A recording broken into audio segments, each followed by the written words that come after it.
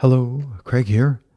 Today, from my little box of quotes, a wise man hopes things will change, but remains upbeat when they do not.